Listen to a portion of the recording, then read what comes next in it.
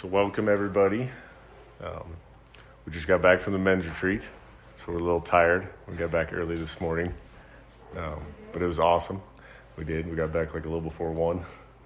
Oh yeah, I remember that. You remember that? But it was awesome. It was a great time to get away and just focus on the Lord, and lots of praise and worship, lots of singing, and that was good because that helps. Like this morning, it helps get my heart ready because my mind goes 10 different directions all the time. Always thinking about something, and this gives me an opportunity, a chance to read the words, to sing the words, and to think about what they mean and who Jesus is in our lives. And that's kind of the point of worship. And so lots of worship, lots of conversation, lots of going through the Bible and what does God call us to be as men, and what does it mean to be all in. And it was awesome. It was a great time. So can't wait till next year. And that's how we feel kind of every year. Just can't wait till the next year. So it's a good time. So welcome. The Wi-Fi password if you need it. The Bible app if you want to follow along on your phone is a great tool if you need to download that. We are still doing the homeless, feeding the homeless on Wednesdays. So we go out and we get some reusable grocery bags. There's a church off of 9th and Calumet that sets it all up, His Love Fellowship. And they fill up like 150 grocery bags depending on the week. And we go out and we meet the homeless where they're at. We pray with them and just love on them. If that doesn't sound good, but maybe you want to help fill the bags beforehand, we could get you set up that way if that's something you want to get involved in. It's every Wednesday afternoon. So the women's study, so that is coming up here this Thursday. So that's this Thursday at 6 p.m. So I'm not sure how far the women have made it. If you're going through the introduction and chapter 1, or maybe just the introduction. I'm just at chapter 1. So that's where I'm at. So maybe just the introduction by the time you guys all get done talking. Yeah. So. Which is fine. That's this Thursday. Yeah, it's absolutely great. Yeah. It's this Thursday, 6 p.m. at the house. The rest of us will leave, and that includes you. Or are you staying? Are you? No, I'm staying. Oh, you're staying? Okay. I'm not leaving. All right. Lord, Well, me and Joelle will leave then. Wait. So then the men's study is the women are going through the 12 extraordinary women in the Bible. The men's study, we're going through the 12 ordinary men, and these are the men that Jesus called his apostles. And what does that mean? I think sometimes we think that God used these great and mighty people in the Bible, but really he just used men like me and you. And what does that mean in our lives? And that's this Saturday here at 9 a.m. If you need a book, we have books. And we're just going to go through. We're probably just going to go through the introduction. I don't think we're going to get the introduction and chapter 1 done. We're not that. And then the studies are every 2 weeks. So it's the first and third Thursday of the month and the first and third Saturday of the month.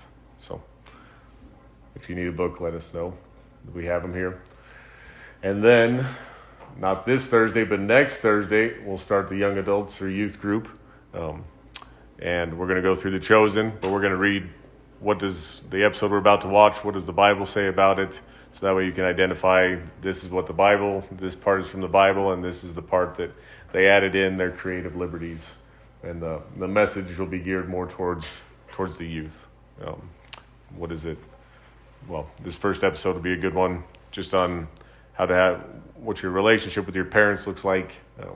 The world oftentimes will tell you, oh, don't tell your parents. And that's how the enemy separates you and divides you. And it's from the enemy. It's not good. So anytime somebody's telling you, oh, don't tell your parents, that's not a good thing. Are you embarrassed? I do want to say, I might reach out because I want to be able to have popcorn. And we were getting a good response on this. Yeah. The kids are like, seriously? So I might reach out and just maybe see how many people, and honestly, adults too. Oh, yeah. It's super. The message would be You guys geared. started it. I think it's good. It's a good move. It's good. Yeah, the message would be geared more towards the youth, but yeah, Yeah. adults, anybody's welcome. Whether you have kids or not, you're welcome to come. But it is a time for the kids to get together and for it to be a message more focused on them and what's going on in their lives. So So with all that, we are in the book of Romans, which we kind of got started on last week. We talked about Paul and who he was and his life. He lived a life where he persecuted Christians, came against the church fiercely. He was an all-in man, you could say, kind of like what we learned about this weekend, what it means to be an all-in man. Paul was all in against the church, and had met Jesus on the road to Damascus, not Emmaus. I think last week I said Emmaus a lot. That's the dyslexia coming out. Which I do screw up my words. So if you have a question at the end, don't be afraid to ask me. You won't hurt my feelings. But on the road to Damascus, he meets Jesus, and now he's all in for Jesus. And it's an amazing conversion, and it speaks to what is capable in our lives. We can be all in for the world, and we can have that encounter with Jesus and be all in for Jesus. Paul goes on to write most of the New Testament. Most of the New Testament you read was written by this man, Paul. So God used him in a mighty way. And again, nothing special. He was a man. He was a man who was fiercely against God, and God changed his heart. Paul changed his mind, and God changed his heart. So with that, let's pray. Dear Father, I thank you so much for this day. I thank you for who you are. I thank you for your son, Jesus, for your sacrifice on the cross, for the forgiveness in each and every one of our sins. I'm thankful that you love us, that you never leave us, you never abandon us. You're always with us. I just ask you would meet each one of us right where we're at. You know our thoughts. You know what we're going through. You know our heart, that you would meet us, that you would provide for us, that you would guide us, Lord, that you would, your words would be spoken here today, that our hearts would receive the message that you have for us. And Lord, I just ask you to watch over each and every person in this room, that you would bless them, that you would guide them, keep them safe, healthy, free from harm. I ask that you would help us to be a light and a witness when we go out into our community this week, that we would reflect your light, your love, that we would bring glory and honor to your name. And Lord, I ask that you would watch over our community, watch over our leaders, that you would bring them to come to know you, that you would watch over the leaders in our community and in our state and in our nation, and that we would be known for a nation that loves you, that has turned back towards you. Jesus, I just thank you for who you are and the work that you've done. And I just ask you would bring many to come to know you here in these last days. It's in Jesus' name I pray all these things. Amen. So we are in Romans chapter 1. We went through verse 1 last week, but we'll go through verse 1 again this week. And we'll make it through verse 7 this week. So again, Paul's writing, and we'll get started here in verse 1, Romans 1:1. This letter is from Paul, a slave of Christ Jesus, chosen by God to be an apostle, sent out to preach the good news. God promised this good news long ago through his prophets in the Holy Scriptures. The good news is about his son Jesus. In his earthly life, he was born into King David's family line, and he was shown to be the Son of God when he was raised from the dead by the power of the Holy Spirit. He is Jesus Christ, our Lord. Through Christ, God has given us the privilege and authority as apostles to tell Gentiles everywhere what God has done for them, so that they will believe and obey him, bring glory to his name. And you are included among those Gentiles who have been called to belong to Jesus Christ. I am writing to all of you in Rome who are loved by God and are called to be his own holy people. May God our Father and the Lord Jesus Christ give you grace and peace. So that's the area we're going to study. We're going to talk through today. So there in verse 1, Paul says a slave. In the New King James, they translated a bondservant. This Greek word is doulos, and what it means is a voluntary servant. And the idea of a bondservant was that you were a servant to someone. Back then, you had owed a debt, and you paid it off, you served it, and at the end of paying that debt off, you decided, this isn't too bad. I think I want to continue to serve this master, continue to serve this person. So they would commit their lives to them, and it was they'd take their ear and put it on the doorpost, and they'd pierce it. They'd put an owl in it, a marking, and that meant that marking was for that master that you served. And so it was a voluntary thing that you did. When you look up the word bondservant in the Webster Dictionary, Webster defines it as a servant without pay. But I'm not quite sure that that's right. God is our provider. He provides for everything we have. So Paul, by saying he was a bondservant, what he's saying is I willingly am going to serve Jesus. All the days of my life, I'm committed to him, and that I trust that God's going to provide for me. Not that I have to provide for myself, or Paul would have to figure anything out on his own. That God would provide for him, and that God would take care of him, and that he would serve God. And you see throughout Paul's life that Paul is committed to that. Paul does serve God, and when it's not easy, Paul's in prison for much of his ministry, and being in a Roman prison back then is not like being in prison now. It was not a place you wanted to be. Paul gives more of his testimony in one of his letters, where he talks about how many times he was shipwrecked, how many times he was beaten, how many times he was stoned. Once they stoned him, they thought they'd killed him, left him for dead, and he doesn't die. Wakes up, gets back up, and continues preaching. So this man went through some horrible things. So to be called the bondservant of Jesus, Paul doesn't take that lightly. And Paul is a man who's all in. And I think that's a very inspiring thing to read about, and to say, not to compare ourselves, I'll never be that, but to pray and ask God, help me, give me a heart like Paul's, give me a heart after your own heart, God, and God will meet you where you're at. When we fall short, and we all do, the Bible makes it clear in Romans, and we'll get to that all have sinned and fall short of the glory of God. So that puts us all in the same playing field. We've all sinned. We all fall short of God's glory. I think sometimes we think that, I'm not good enough, or God can never forgive me for my sins, but that's not what Paul says. Paul says we all fall short, and that God sent his son to save us all. So we're all in that same playing field. So God, provides for us, for our needs, and most of the time a lot of our wants, but not all of our wants. And sometimes that's where we get hung up. I want this and I don't have it. Where's God at now? And I think we think of it in first world problems. We watched this last week a ministry called Far Reaching Ministries, and it's amazing ministry. They have lots of different things that they do all throughout the world. But one of them was in Afghanistan when the United States left. These men, ex-Special Forces men, went into Afghanistan and got many Christians out. So when the United States had abandoned them, this group of men, called by God, set up by God, went in and got people out. And it was amazing. And that's just one of the things that they do. They have a ministry in the Sudan where they raise up chaplains. And these chaplains, there's lots of fighting, fierce fighting in the Sudan. And these chaplains go and pray and bring Jesus Christ into that part of the world. And many of them die. Many of them die in their faith.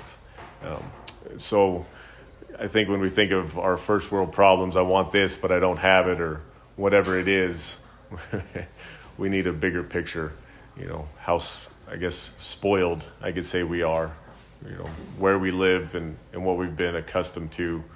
And you look at the life that other people are living, other believers are living, and it's horrible. It's hard to imagine. But God does promise that he'll provide for us, that he's our provider. And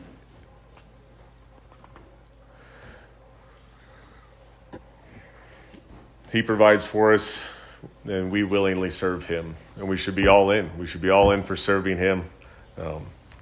So Paul also says here in verse 1 that he's an apostle. And we kind of covered that last week. What does that mean to be an apostle? And to be an apostle, you had to be a man, and you had to know Jesus physically. You had to see him. And Paul had that experience on the road to Damascus. Not Emmaus, Damascus. So Paul had that. So when he says he's an apostle, now is he one of the 12 apostles that will judge in the end times? I don't know. Is there more than 12 apostles? Yes, there were. And Paul makes it clear that he is one of them and has those qualifications to go out and lead and help establish God's church all across the world. So then in verse 2, so God promised this good news long ago through his prophets in the Holy Scriptures. The good news is Jesus, that Jesus came to save us from our sins. And he promised that long ago. The prophets point to him. The whole Bible points to Jesus. The Old Testament points to the Messiah to come. The New Testament points to the Messiah that came in Jesus. And it's amazing. People want to say that, men wrote the Bible. Men may have penned the Bible, but they were inspired by the Holy Spirit. The Bible makes that clear. God makes that clear. And there's just no way that it could be interwoven the way it is and perhaps some man make it up. And the fact that the people you read about, King David, one of the mightiest kings, and how his great fall he had. Well, if people are writing that about themselves, they're not going to, or writing that about one of their heroes, they're not going to bring that up. Nobody wants to talk about their failures. Look at social media. Nobody talks about their failures. Everybody just talks about the good things. So if the Bible was written by men, you wouldn't see all the failures that happen. And that's why, another reason that God wrote that.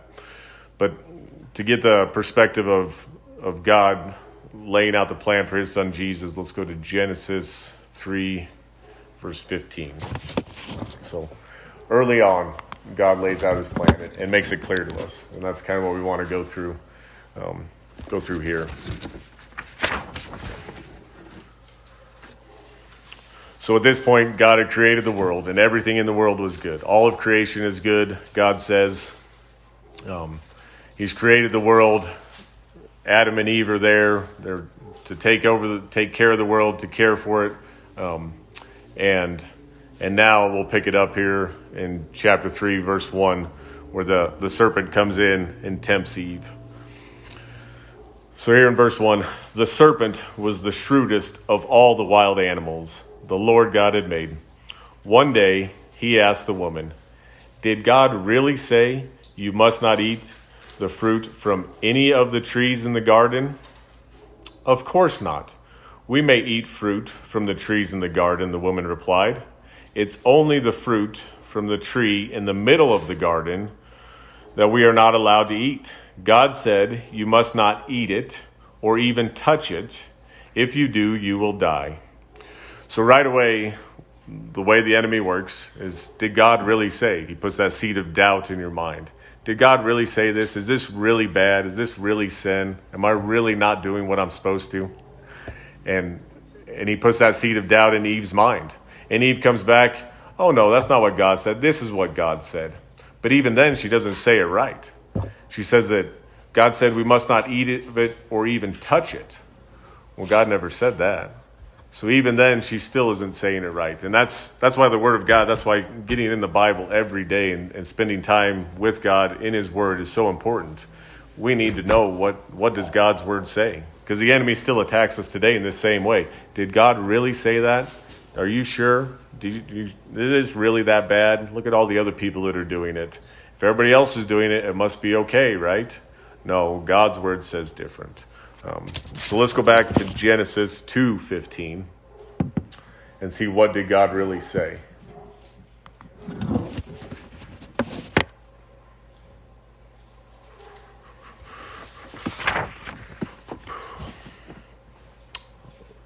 So at this point, we're going back and we just want to see when God instructs Adam what to eat, what he can and can't do. Let's see what he says here. So here, picking it up in chapter 2, verse 15. The Lord God placed the man in the Garden of Eden to tend and watch over it. But the Lord God warned him, "You may freely eat the fruit of every tree in the garden, except the tree of the knowledge of good and evil. If you eat its fruit, you are surely to die." So if you eat its fruit, not if you touch it, if you eat its fruit. So like I said, the enemy wants to, did God really say? And Eve didn't really knew what God said, knew part of what God said, but we tend to add to what God said. Well, I shouldn't eat it, but I shouldn't even touch it either. That's sin too. Well, that's not right. And that's where the Israelites started down, the Jews. They added all these, God gave them the law, and the law is very extensive, and then they added all their own laws, and that became religion. And that became a step between God and man, and a step that we don't want. We don't want religion. Religion is something organized. We want a relationship with Jesus. And what that does is that puts something between ourselves and God, that religion. Oh, to come to God, you have to do this, this, and this. To be saved, you have to accept Jesus and be baptized and receive this and receive that, first communion, whatever it is. And that's not true. What the Bible says is to be saved, you must receive Jesus. Baptism isn't part of it. Communion isn't part of it. You just need to receive Jesus. We've been over this. Romans 10:9. Believe in your heart and confess with your mouth that Jesus is Lord. And that makes it clear. And I think that brings up some questions for some of us, especially people like me who grew up in the church, in the Catholic Church. Well, I'm pretty sure I have to be baptized to be saved. And the way I would explain that to you is when you look at when Jesus died, there were two thieves next to him. One that mocked him, and another that said, Lord, receive me into your kingdom, let me come with you into paradise. And that was it. That was his prayer of salvation. I want to be with you in paradise. And Jesus said, today you will. And so there was no baptism that took place. There was nothing else. It was just in his heart. He received Jesus and he was saved. And that's it. So when we start adding to God's word, well, now we've created this other layer that's not supposed to be there. We don't have that direct relationship with God. And growing up in the Catholic Church, there's going to be lots of Catholic people in heaven. I'm quite convinced of that. They believe that Jesus is the Son of God, but it was never where I had a relationship with him. That was always separated. And I never understood that, and never probably wanted to. At that point in my life, I want to live my own life. I want to do my own thing. I got this handled, God. I don't need you. I'm definitely not all in. And I should have been. At any point, I could have turned that around. My life didn't have to hit rock bottom for that to happen. It could have happened at any point in my life. So Eve is tempted. She eats the fruit. She gives it to Adam, who is with her. He eats. And now sin has entered mankind. And forever our world has changed. And I think sometimes we think, if I had been there, I wouldn't have eaten. No, we absolutely would have. Every single one of us. There's not one of us here that hasn't sinned. God made that clear in Romans. All have sinned and are separated from God. So the first thing they do is as soon as they eat, they realize that they're naked and they're ashamed. And so they go and sew their fig leaves together and cover themselves up. And to me, just reading through that this week, that just speaks to me of, you have a lot of people that have body image complications. Oh, if my body looked like this, if my body looked like that. Well, when God created Adam and Eve, it was good. And when something is good from God, it's perfection. What God creates is perfect. He doesn't create imperfections. There's no evil. There's no sin in God. So God creates this man and this woman, these two people, and they're perfect. And now, all of a sudden, they have a body image problem. So I think people think, well, if I had this body, if I looked like this, I'd be happy. No. These two were perfect, and they still weren't happy. They were naked and ashamed. They were ashamed of what they looked like. And I think so many times society you need to look a certain way. You have all this propaganda that's out there, especially for girls, and for women. This is how you should look. This is how you should dress. If you do this, things will go well. And it's all a lie. It was a lie back then. These two weren't happy. Sin had entered into their lives. Satan had twisted God's word and had now given them this self-doubt. So two perfect people still not happy with their perfect bodies. So we want to, I know we're in Romans, but I do want to go through this. And what does God say? And this is kind of what we talked about this weekend. We We can choose to believe God, we can fight for that, or we can choose to be ineffective and believe what the enemy says about us. And we can't lose our salvation. He never takes that away. He never leaves us or abandons us, but he can make us ineffective, where we don't serve him well, where we don't represent him well. So that's kind of where we want to go through here. Sometimes I get a little ahead of my notes, a little ahead of myself. That's usually a problem in my life, right? I get out ahead, going too fast. So the enemy, we'll talk about the enemy. So the enemy is a threefold enemy. We have our own sinful nature, our own desire to sin. I mean, we're naturally attracted to doing what we shouldn't do. And then we have the world. The world is the enemy. The world influences us and tells us all the things that we need to do. And it's all lies. And then you have the demonic realm. You have Satan and his demons. It's a threefold enemy. Our sinful nature, the world, and that demonic realm. And let's go to Revelation 12, verse 7.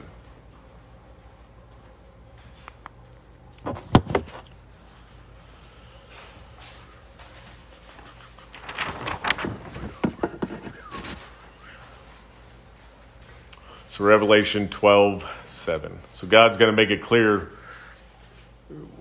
who the enemy is, what Satan does.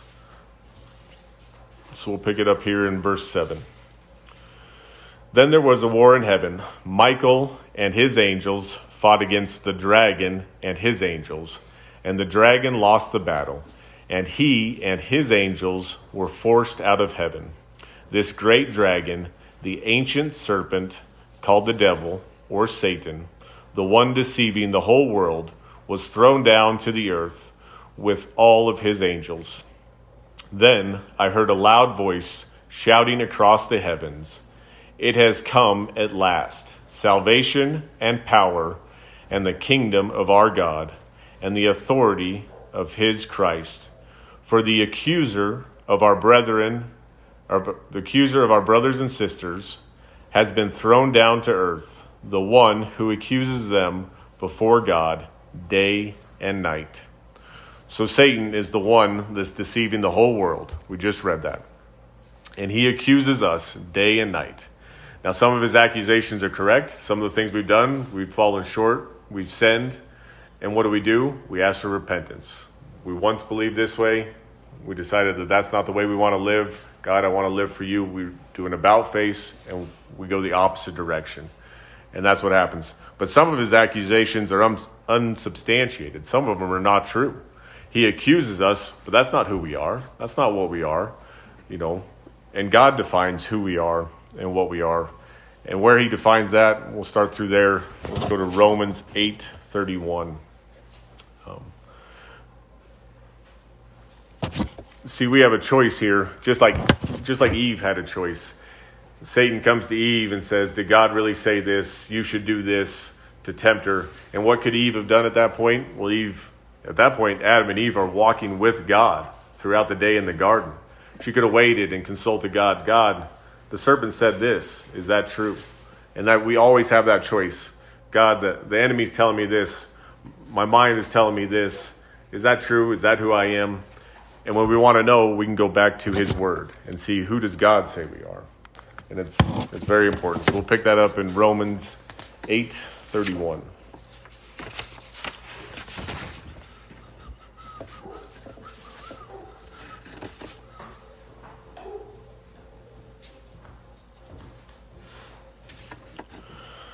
So Romans 8:31. What shall we say about such wonderful things as these? If God is for us, who can ever be against us? Since he did not spare even his own son, but gave him up for all of us, won't he also give us everything else? Who dares accuse us, whom God has chosen for his own? No one, for God himself has given us right standing with himself. Who then will condemn us? No one. For Christ Jesus died for us and was raised to life for us. And he is sitting in the place of honor at God's right hand, pleading for us. So Jesus is pleading for us. So that Satan is accusing us, is out there telling God all these things, this, that, and the other. And you can read about that in the book of Job. This kind of gives you a lot clearer picture of what happens. But Jesus is right there. Jesus is our defense attorney. What better defense attorney can you ever have than Jesus himself? Who knows you better than Jesus? Jesus knows how many hairs are on your head. And you think about that, you brush your hair, well, you just lost a few. And he's got them all numbered. He knows that. He knows you intimately. He knows everything about you. There's no hiding from him. He knows who you are. So who better to defend you than Jesus himself? And that's what he does for us. So while the enemy can accuse us, you'll never be good enough. You'll never be pretty enough. You'll never be smart enough. You'll never be good enough for this person. You'll never be successful. You'll never do this right. You'll never do that right. That's fine. He can accuse all he wants. And we can choose to believe that, or we can choose to believe that Jesus has chosen us, has called us for a purpose, and has a plan for our lives. There's no yin and yang. You hear that in Chinese culture, this yin and yang, this equal force of good and evil. That's not true. There is no equal force. There's God and there's everything else. Jesus and Satan are not on the same playing field. They're not equally powerful. Jesus is all powerful. Some people see where a third of the angels left heaven and get worried, well, a third of them are gone. Well, even if they all left, God is still more powerful. God doesn't need any of them. God created the angels. God created all of them. He's more powerful than they are. He's more powerful than his creation. So there is no equal yin and yang, equal good and evil. There's God, all powerful, and there's everything else. So we'll continue reading here in 8:35. So can anything separate us from Christ's love? Does it mean he no longer loves us if we have trouble or calamity, or are persecuted or hungry or destitute or in danger or threatened with death? As the scriptures say, for your sake we are killed every day. We are being slaughtered like sheep. No, despite all these things, overwhelming victory is ours through Christ, who loved us. And I am convinced that nothing can ever separate us from God's love, neither death nor life, neither angels nor demons, neither our fears for today nor our worries about tomorrow. Not even the powers of hell can separate us from God's love. No power in the sky above or in the earth below. Indeed, nothing in all creation will ever be able to separate us from the love of God that is revealed in Christ Jesus our Lord. So God makes it very clear there's nothing that can separate us, that he loves us no matter what, that the accusations that they make are unfounded at times and untrue. And the ones that are true, we ask for forgiveness and we're forgiven. The Bible makes it clear he casts our sins as far away as the east is from the west. He never brings them up again. It's not like we do as humans, where I forgive someone, but if they make me mad again or another situation comes up, I'm going to bring that old thing back up. It doesn't happen that way with God. He never brings it up again. It's forgiven. And that's how we're supposed to forgive. We're not supposed to bring it up either. He sets that example for us. And it's our choice to follow that or not. But he makes it clear that nothing can separate us from him. He never leaves us, ever. And the enemy can't take us from him. We can't lose our salvation. We can't be taken away from God. But the enemy can make us ineffective, where we're not an effective Christian, where we're not being a light and a witness, where we're not leading other people to Jesus. Because one, we don't think we're good enough. Oh, I don't know the Bible well enough. I couldn't pray with someone else. I couldn't do this. You can't do that. All these things that you can't do and are untrue. You absolutely can go pray with someone. And what is prayer? Prayer is just a conversation with God. God, please help this person. Please meet them where they're at. Help them through this tough time they're going through. Anyone can say that. You absolutely can. It's whether you choose to believe the enemy who's accusing you or to believe God. And that's what it comes down to. I do believe that the Bible and God is very black and white. You're for God or you're against God. The Bible makes that clear. So there is no neutral ground. No, I'm a good person. That doesn't work that way. So,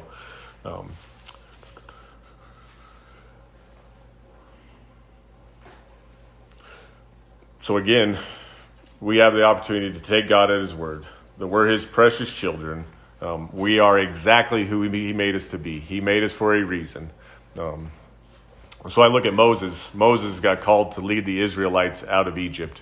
So the Israelites end up in Egypt and they end up enslaved. And God calls Moses, go free my people. And what does Moses say to God? Well, I can't speak very well. There's no way I can do this. Now, could Moses have done that? Absolutely. Because he could have asked God for help. But he doubts himself. The enemy's accusing him. Moses, you can't do that. There's no way. So God comes alongside Moses. Okay, I'll give you Aaron, your brother. He can be your spokesman. God meets him where he's at. And could that have been God's plan all along? Sure. Or could God have healed Moses from his speech impediment? Absolutely. Could God have had another plan? And could Moses have chosen to have faith in that? That, okay, God, if you've called me to this, if you say I am this, I believe you. I believe you at your word. And absolutely he could have. And we have that same choice too. Okay, God, I believe I am who you say I am. I'm chosen. I have a purpose in my life. You've called me for that. Or we can choose to believe the enemy.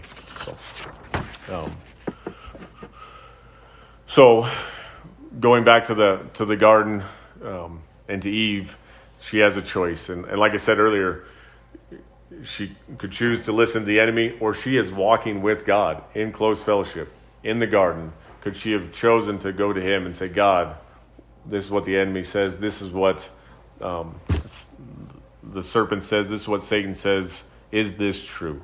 How should I handle this? And that's what we're to do. We're to go to God with our decisions.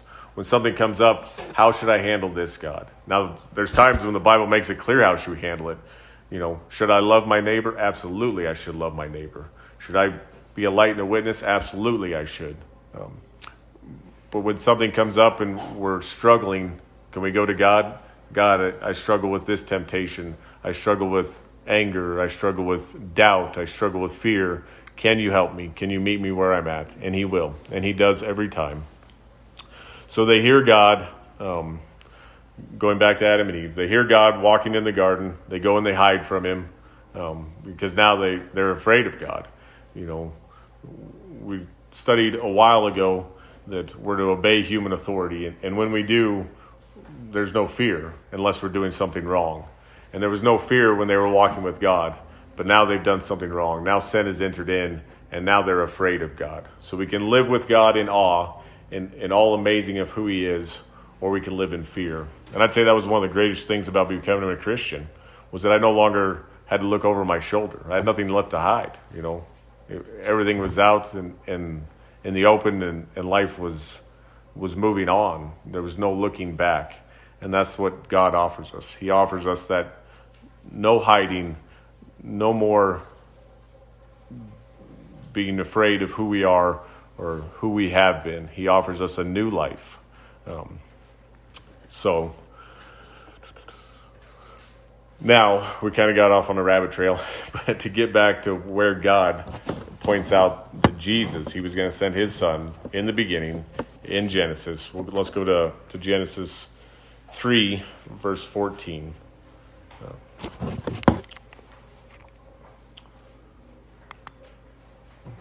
We got off on a little trail, but I think it's important. I think, like I said, just reading through that, they were naked and afraid, and thinking of how many people think, oh, if I'd only been this, or if my life was only this, it would be better, it'd be different. If I only looked like this, I would be happy. But it's a lie, and it's a lie from the enemy. God calls us to be happy with who we are in the circumstance and the situation that we're in right now. And that we can trust in him, and that he comes alongside of us, that he'll fill us, that he will guide us. So Genesis 3:14. So they've hidden in the garden. Now God has called them. What have you done? Why are you guys hiding? Who told you were naked? And not that God didn't know. He just wanted them to hear it for themselves. And sometimes when we confess what we've done, then we realize that we've sinned, that we've separated ourselves from God. And that's where they find themselves at. So we pick it up here in verse 14, and this is where God lays out what the punishments are going to be. So the Lord God said to the serpent, "Because you have done this, you are cursed more than all the cattle, and more than every beast of the field. On your belly you shall go, and you shall eat the dust all the days of your life. And I will put enmity between you and the woman, between your seed and her seed. He shall bruise your head, and you shall bruise his heel." So we're reading this in the New King James, and I think it's important because of the word seed there. So the word seed is capitalized. So women don't have seed. Women have eggs. Men have seed. So what this speaks of early on, so in the beginning, God lays out his plan of salvation for the world. His plan that there would be a virgin birth, that he would send his son to die for our sins. Like I say, women don't have seed. So when it talks about, "I will put enmity between you and the woman, between your seed," the enemy's seed, "and her seed," that speaks of the virgin birth. Women have eggs, men have seeds. So the only way that she has a seed is that God put that in her. And that's what we read about. God, through the Holy Spirit, filled Jesus, put Jesus in Mary, and was born to be fully human and fully God. So right away, in Genesis, in the beginning, God lays out his plan for us. That her seed, that he would bruise the enemy's head, and that the enemy would bruise his heel.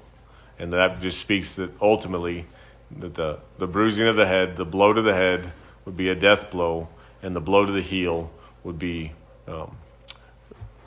not be a death blow, would be more of an annoyance. So God spells out, right here for us in the beginning.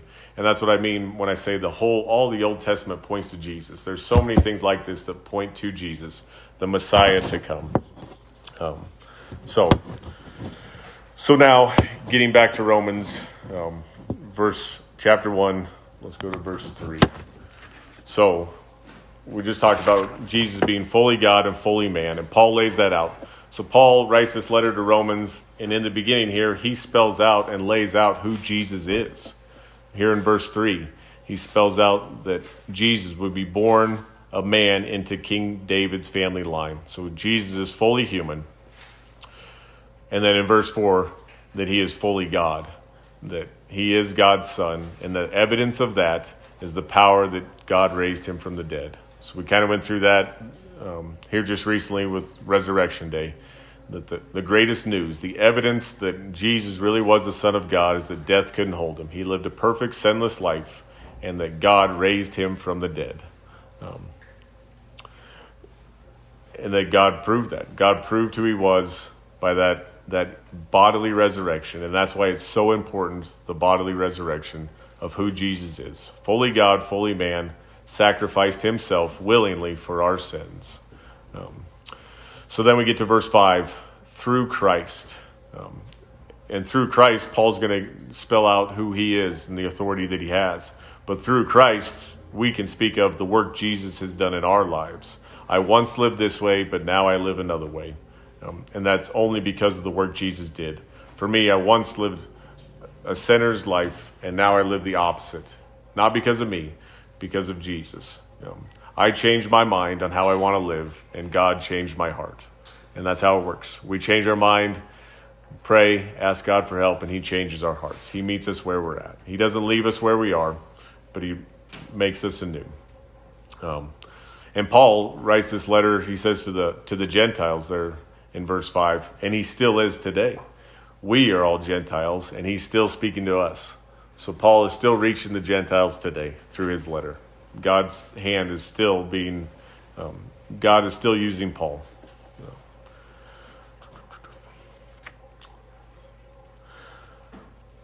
So let's go to Romans 10:13. I want to talk through what it means to be in Christ and through Christ and what Jesus has done in our lives. So Romans 10:13, and you don't have to go to all these verses. There'll be 3 of them that we'll go through, and I'll put them up on the screen.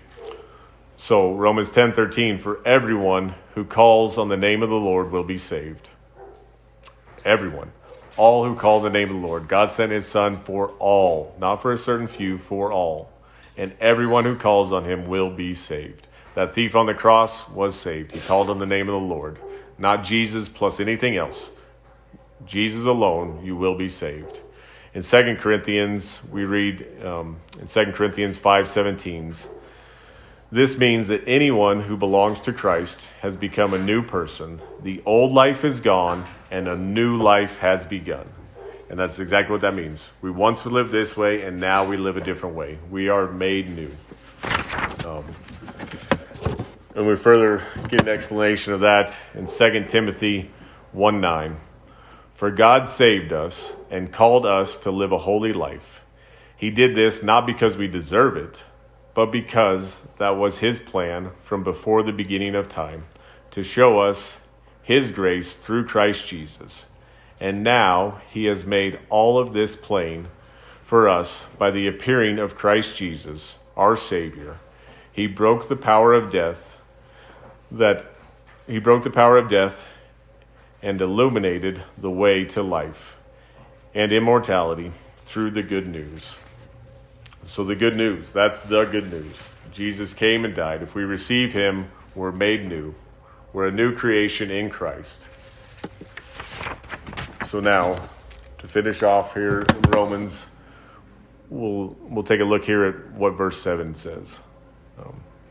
So I'm writing to all of you in Rome, who are loved by God and are called to be his own holy people. May God our Father and the Lord Jesus Christ give you grace and peace. Now I think it's interesting how Paul puts grace and peace, and he puts grace first. So what is grace? Grace is unearned favor. For our sin, we deserve death. That's what the law says. It makes it clear. But instead of receiving death, we receive eternal life. We receive rewards and an inheritance with Christ. Well, we didn't do anything to deserve that. That's an unearned gift, an unearned favor. And peace. Peace here means every good wish. So every good thing that can be upon you is what peace is. So grace is not getting what we deserved, but instead receiving a gift. Mercy would be not getting what we deserved. We deserve a punishment. I got a speeding ticket. I deserve to pay the fine. And mercy is, no, we'll wipe that slate clean. So I'm a sinner, I've sinned, but Jesus says, no, we'll wipe that clean. That's my mercy. And my grace is, I'm going to go one step further, and I'm going to give you eternal life. I'm going to give you an inheritance with me that we don't deserve. We do deserve death. And why is grace first before peace? Because you must receive Jesus. That's step number 1. You must receive that unearned gift, that gift of salvation. And then for peace, let's go to John 14:27.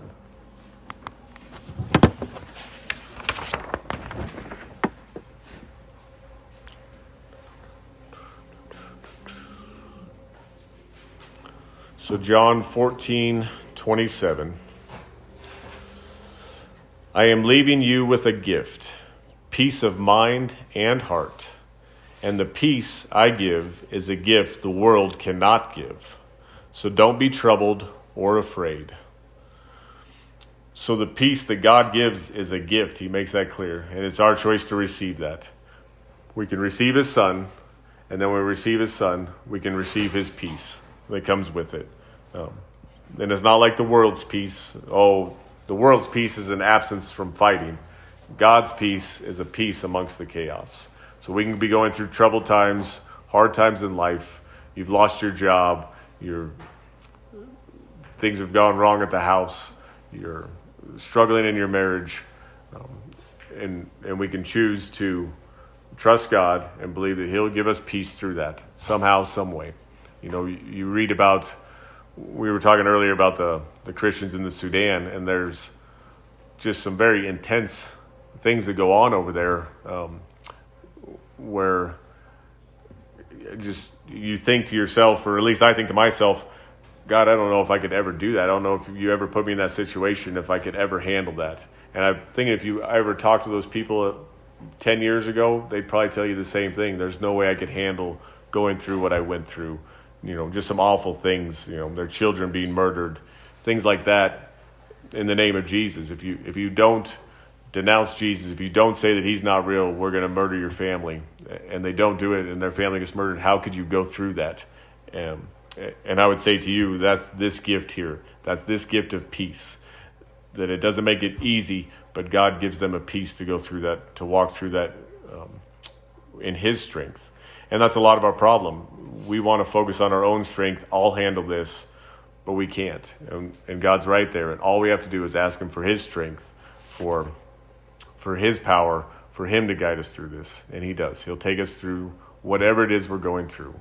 We've talked about this recently, that we would pray, God, please just take this away from us.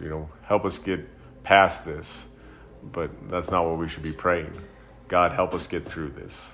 There's a lesson for us to learn, and it's not an easy one, but I don't want to go through this again. Help me to learn the lesson and to grow closer to you. And that's what God calls us to. We're his children, and he has us in the palm of his hand. We're safe.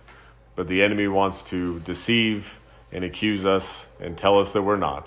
And it's our choice to believe God at his word. He says that we're in his hand and he holds us safe, or to believe that that we are who the enemy says we are. And we can choose that.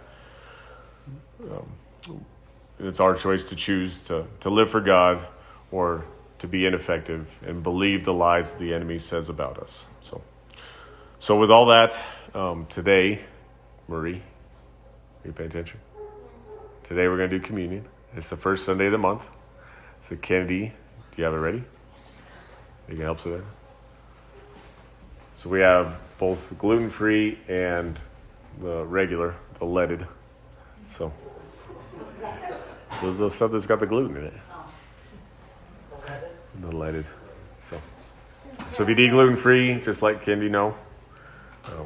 We want to take communion. And we want to do this, we're told to do this in remembrance of Jesus and his sacrifice on the cross.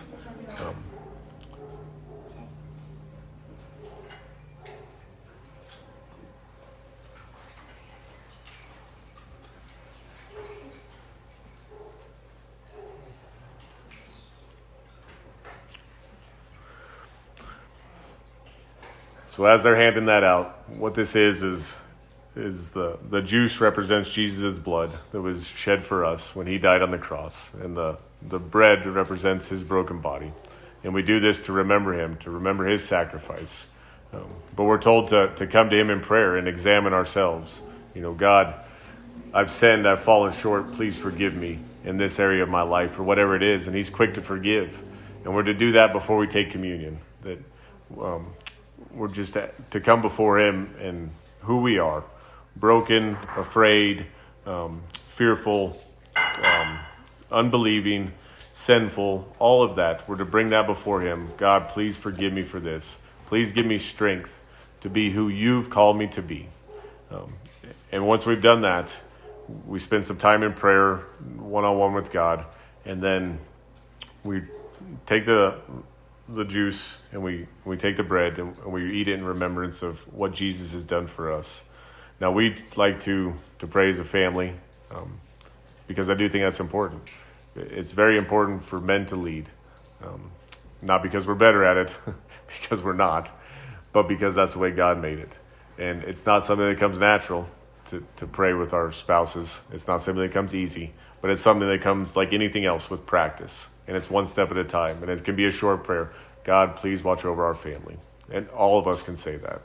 And when we say that and we pray that over our family, and then God begins to use us and begins to grow our prayers for our family. But we should be praying for our families, for each other, after we've examined ourselves and gotten in right relationship with God. So we'll take a few moments to do that. We'll just spend some time in prayer, and then you get free to drink the juice and eat the bread when you guys are ready. But that's kind of what communion is. It's for us to remember God, to get in right relationship with him, and then to be in unity with our family and with other believers. So if you're not here with your family, you can pray with your friends who are next to you or anyone around you. There's no right or wrong way to pray. It's just a conversation with God. God, please help me. As simple as that. So we'll spend some time. Do you want us to wait and take it together? Nope. You can take it all individually. Yep. Does that work? Yeah. So.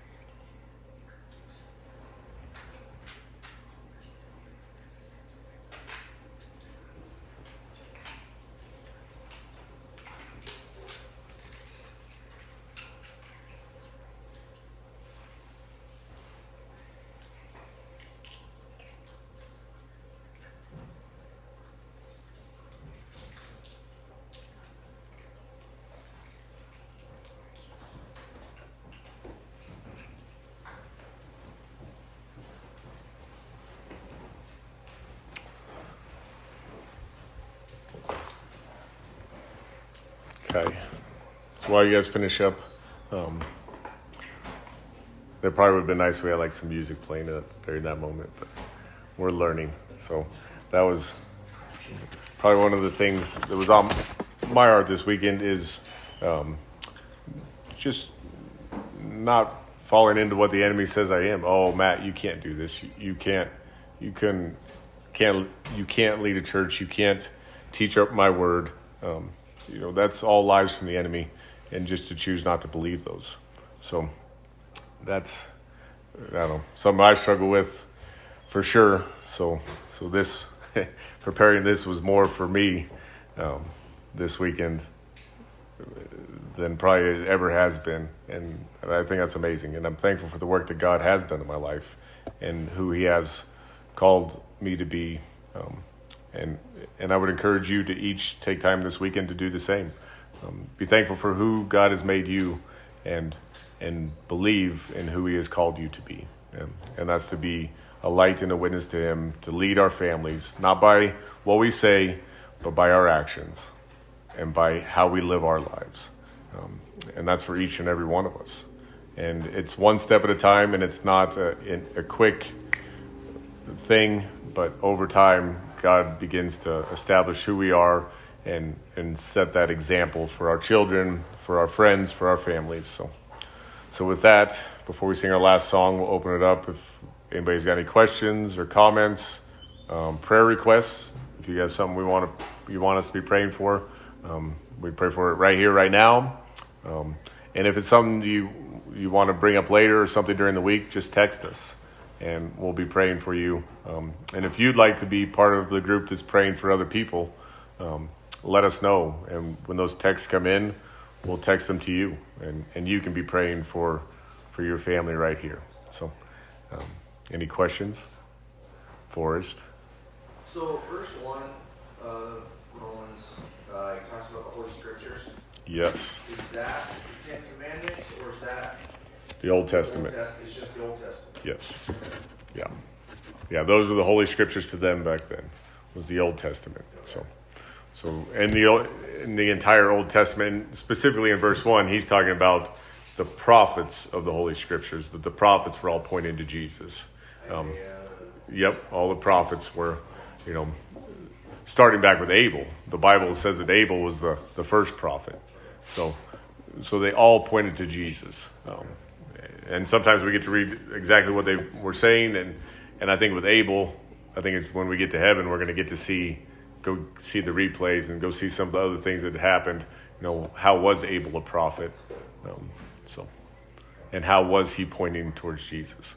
And I think one thing you could say for Abel is he was giving the sacrifice, the first fruits. And that's what Jesus was. Jesus was the first fruits into heaven. So Jesus dies, and the Apostles' Creed says that he goes down into hell, which I don't believe that. And I believe that the Bible makes that clear, that Jesus dies, and in the center of the earth is the place of the dead. And it's separated. Jesus tells us it's separated by a big chasm, the righteous dead and the unrighteous dead, Abraham's bosom and Hades. And there's a story, and we know it's not a parable because he uses a name. He uses the poor man's name, Lazarus. So in parables, he doesn't use names. And parables are stories meant to teach a lesson. So Lazarus is separated from the rich man, and Lazarus is in Abraham's bosom, the righteous dead, and the rich man is in the place of the unrighteous dead. And so what Jesus did when he died is he went down to set the captives free. So he had all the righteous dead there, but the first to rise into heaven was Jesus. So he was the first fruit, and the captives followed behind him. So I'm not sure how we got on that talk, but I think that's part of how Abel was pointing to Jesus, was through his sacrifice of the first fruits of his harvest. So did that answer your question? And so I don't know where, I was going to just make a comment. We got on a rabbit trail, and then I don't know where I ended up here, but we're, I think getting back to going through the first, what we read today, and sometimes I don't know how I end up, but they'll say something and then I'll go to something else, but I did want to say just, their faith brings joy, and that's where it went right there in Romans, still in Romans, and I don't know how, but I wanted to read something.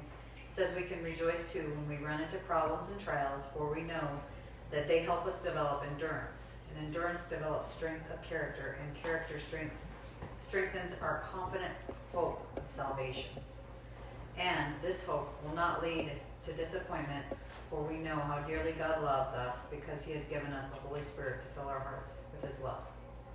So, I don't know where I don't know how I ended up, but I just wanted to say somewhere I got lost in where you were at, and I was like, oh. Yep.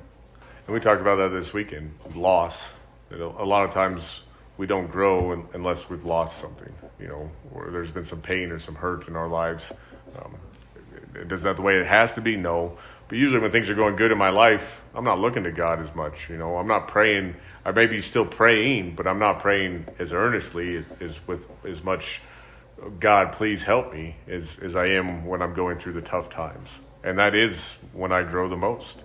And it's not easy and it's not fun, but like you just read, it produces that endurance that you can continue to walk. And it gives you that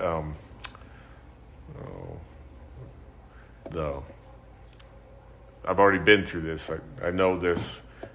I'm going to trust in God. He's got this. He had this last time, and he has this time. That kind of reassurance. Yeah, I think probably now that you said that, probably what I tend to do, being very transparent, I really rely on myself. So. I was just going to say that. Especially with what our family is going through right now. I think we all lose focus. Yeah. And we forget that, and all of us, not just my family, but everyone, but we're losing our focus. And I think even chatting back and forth this morning, the text was that we're forgetting that God already has this handled. Right. Number one, and why are we taking all of this on our shoulders, and we're not focusing on who really is in charge. Yep, that's exactly what I think we tend to do. We for me recently, it's like, oh, I'm not in the Bible. I'm not reading like I should be. Blah blah blah blah blah blah. You name it, that's where it's at. Because I tend to say I'm going to handle it all. And Yeah. then just like I was saying, the distraction is Right? the evil one pulling us away from that. Uh-huh. It's the distraction and the delusion that I guess we can handle it. Mhm. Yeah. When we went through the disciple books, do you remember? I think it was Charles Spurgeon that had said, "I have so much to do today. There's no way I can get through it without spending at least 3 hours in prayer." You know, and to put that in perspective, I'm sure he was a busy person just like we all are. Our lives are full, and he was making a bold statement saying, if I don't spend a substantial amount of time with God here this morning, there's no way I'm going to get everything done. And I think through that, like you said, God has this handled. So there was a story here just recently that the church, the Calvary Castle Rock, is building a new building. And they just got started breaking ground. And the contractor is out there, and he's digging dirt, and he gets in an area. They were supposed to leave a 30-foot undisturbed area between the neighbors and the new building. And they go and they tear out some of the bushes there. And so now they're in big trouble, you know, and they shut down the project, and the city says, well, we approved your project, but those scrub oak bushes had to stay, and now they're not, and we're not sure if you can continue your project now. And it became this huge deal. And so you have that moment there where you can panic. Oh, like, I need to go find a lawyer. I need to go do this. I need to do this. Or you can choose, okay, God, somehow you have a plan. We'll trust that. And what ended up happening was they ended up working through that with the neighbors. They had to go meet with those 3 neighbors. The neighbors were happy with the bushes being gone anyways. And, Scrub out for the oh yeah. And then on top of that, not only did they, in that I think it was a 3-week time period, they found someone to take their dirt, which saved them like $250,000 on their building project, you know. So God had a plan, even though they didn't see it at the time, and even though things in our lives happen where we don't see it. God, I don't know how you are going to get us out of this mess, you know. Just recently, I can remember thinking that, you know, God, I don't know how you're going to get us out of this mess, but I did have a song in my heart that, you know, I don't know how you'll make a way, but I know you will. And we have that choice to, like you said, take it in our own hands. I'm going to hire a lawyer. I'm going to go do this. I'm going to go do that. Or, okay, God, I'm going to turn to you. I'm going to pray. I'm going to go read your word. And I'm going to trust that somehow you have a plan. You've never left me. You've never abandoned me. And you've always provided for me. And it's hard, and it's not easy. But that's the thing about faith. It's like a muscle. The more you use it, the more you exercise it, the stronger it gets. And it's not something that happens overnight. It happens over time. And that's that endurance that you were reading about. Yeah. But I just being very transparent. I don't think I don't want anybody to feel like it's abnormal to say, because somebody said, well, you should stop and pray. I'm like, that is not the first thing I do. It's absolutely not the first thing I do. It's just, it doesn't happen that way. So now I'm like, oh my gosh. If you just stop, you know, like if there's a fire, you say stop, drop, and roll. Well, now it's like stop, pray. So just throwing it out there, because for my own self, I tend to rely on myself. So. As I think most of us do. Yeah, for sure. Anybody else got any more questions or comments or prayer requests? I got one more question. Yeah. Sorry. You only allowed one. I'm one of I'm kidding. Earlier you said something about adding to the law, I think is what you had said.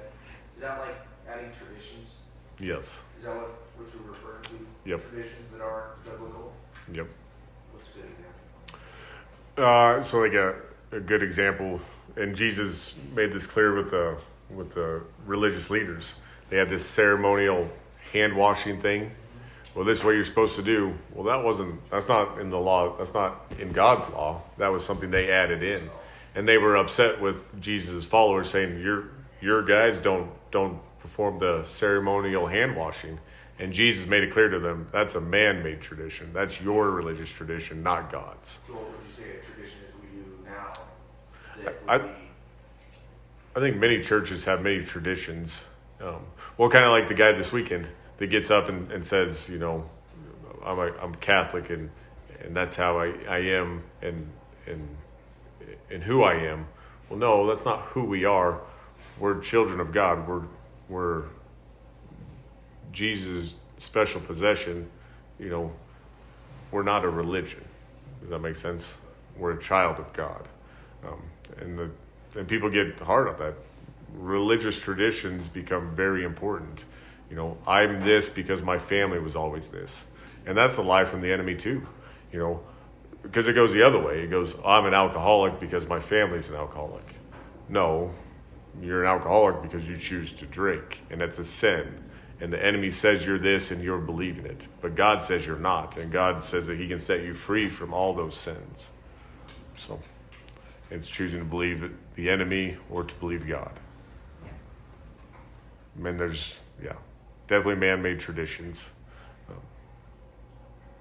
Now, to say that it's not that religious organizations are bad, you know, for us here, we want to be a part of the Calvary Chapel denomination, and God made that clear. He brought a man from a Presbyterian church to speak to me about that in a way that only God can do.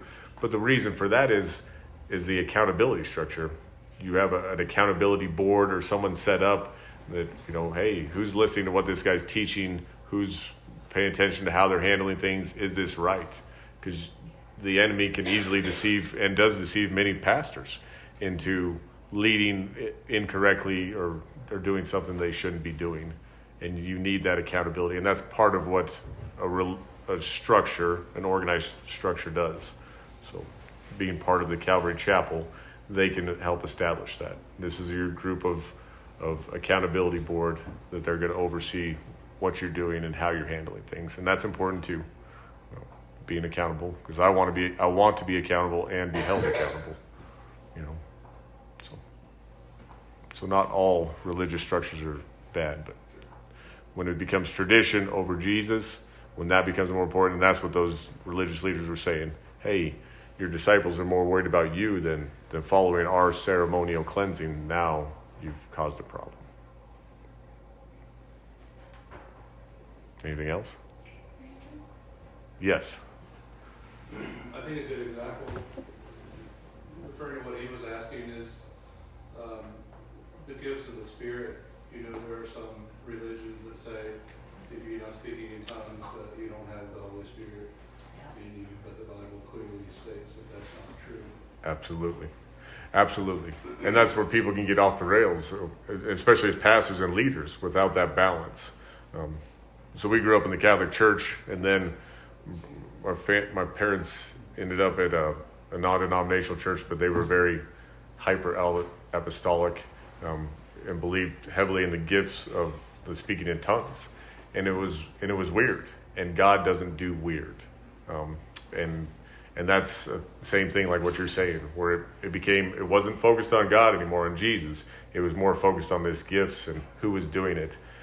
And that was one of the great things about getting connected in Calvary Chapel and going through the Word, you know, verse by verse. Well, what does God say about speaking in tongues? And God says that if you're going to desire a gift, you should desire the gift of prophecy. That's the most desirable gift, not tongues, you know. And the gift of tongues was, so in that church setting, you had a teacher who should have the gift of teaching to teach the people, and then you'd have somebody in the middle of service speak in tongues. Well, that's another gift. And then somebody over here with the gift of interpretation. Well, God's not going to interrupt himself, you know. So that's just wrong, and that's, yes. And with the interpretation, a lot of times it'd be, well, God says this. Well, that's not how tongues works. Tongues is edifying God. You're praising God in a language you don't know. So it's never a message coming down to us. So that's the whole thing was all wrong. And the Bible warns about that. There's going to be many false teachers and false prophets and people that are going to lead you astray. And why do they do that? Well, for pride. Well, look at me. I've been anointed with this gift. And there's nothing, never at any point does God give us a gift that's uncontrollable. We do know people that speak in tongues, but they can speak in tongues or they can't. It's never, I'm out of control, God took over my body. That does not happen ever. That's not the way it works. So, Oh, these are all good comments. Good job, boys. Anything else? I got nothing. Okay. Although you did kind of do a spoiler alert on the first chapter of my book, so Did I? yeah. I'm not through the introduction. So. It's fine. We're still getting together. Was that what the book said about the body image thing? It's pretty. You hit it like that. I'm like, dang. Talking about covering ourselves up with the fig leaves. I was like, Yeah. huh. I screwed up my whole. No, it was good, but it was interesting because if Cherry's, you probably started it. It goes over what happened with Eve, and then what did God really say. Yes. And that's why Eve kind of gets the raw end of the deal. She kind of screwed it up for everybody. Oh, yeah. And Eve, who God made, and it was good, so she's got this perfect body and still isn't happy with it. Yeah. You know. And same for Adam. He has this perfect body and still I'm ashamed. Yeah. I'm ashamed of what God's given me. So no matter, I think we tend to think, oh, if I look like this or if I had this money or if I did this, I'd be happy. No, it's all a lie. Yeah. And it's all from the enemy. You can see after sin enters into them that their outlook on life changes. Yeah, but And it yeah, does for us too. It's not what he was talking about is because they go through like Genesis kind of right where he was at. And I'm like, oh my gosh, like just that was one of the things that really resonated with me when I was reading the book. Yeah. So, Yeah. Okay. the book. Well, let's take one last song. And if you do have suggestions, like we're trying to think through, maybe once a month we do like lunch after church or something. But if you guys have suggestions or things you want to do or want to see, just let us know. This is the church. That's all of us. We all have a role to play as we figure this out. So, okay. We'll sing one last song.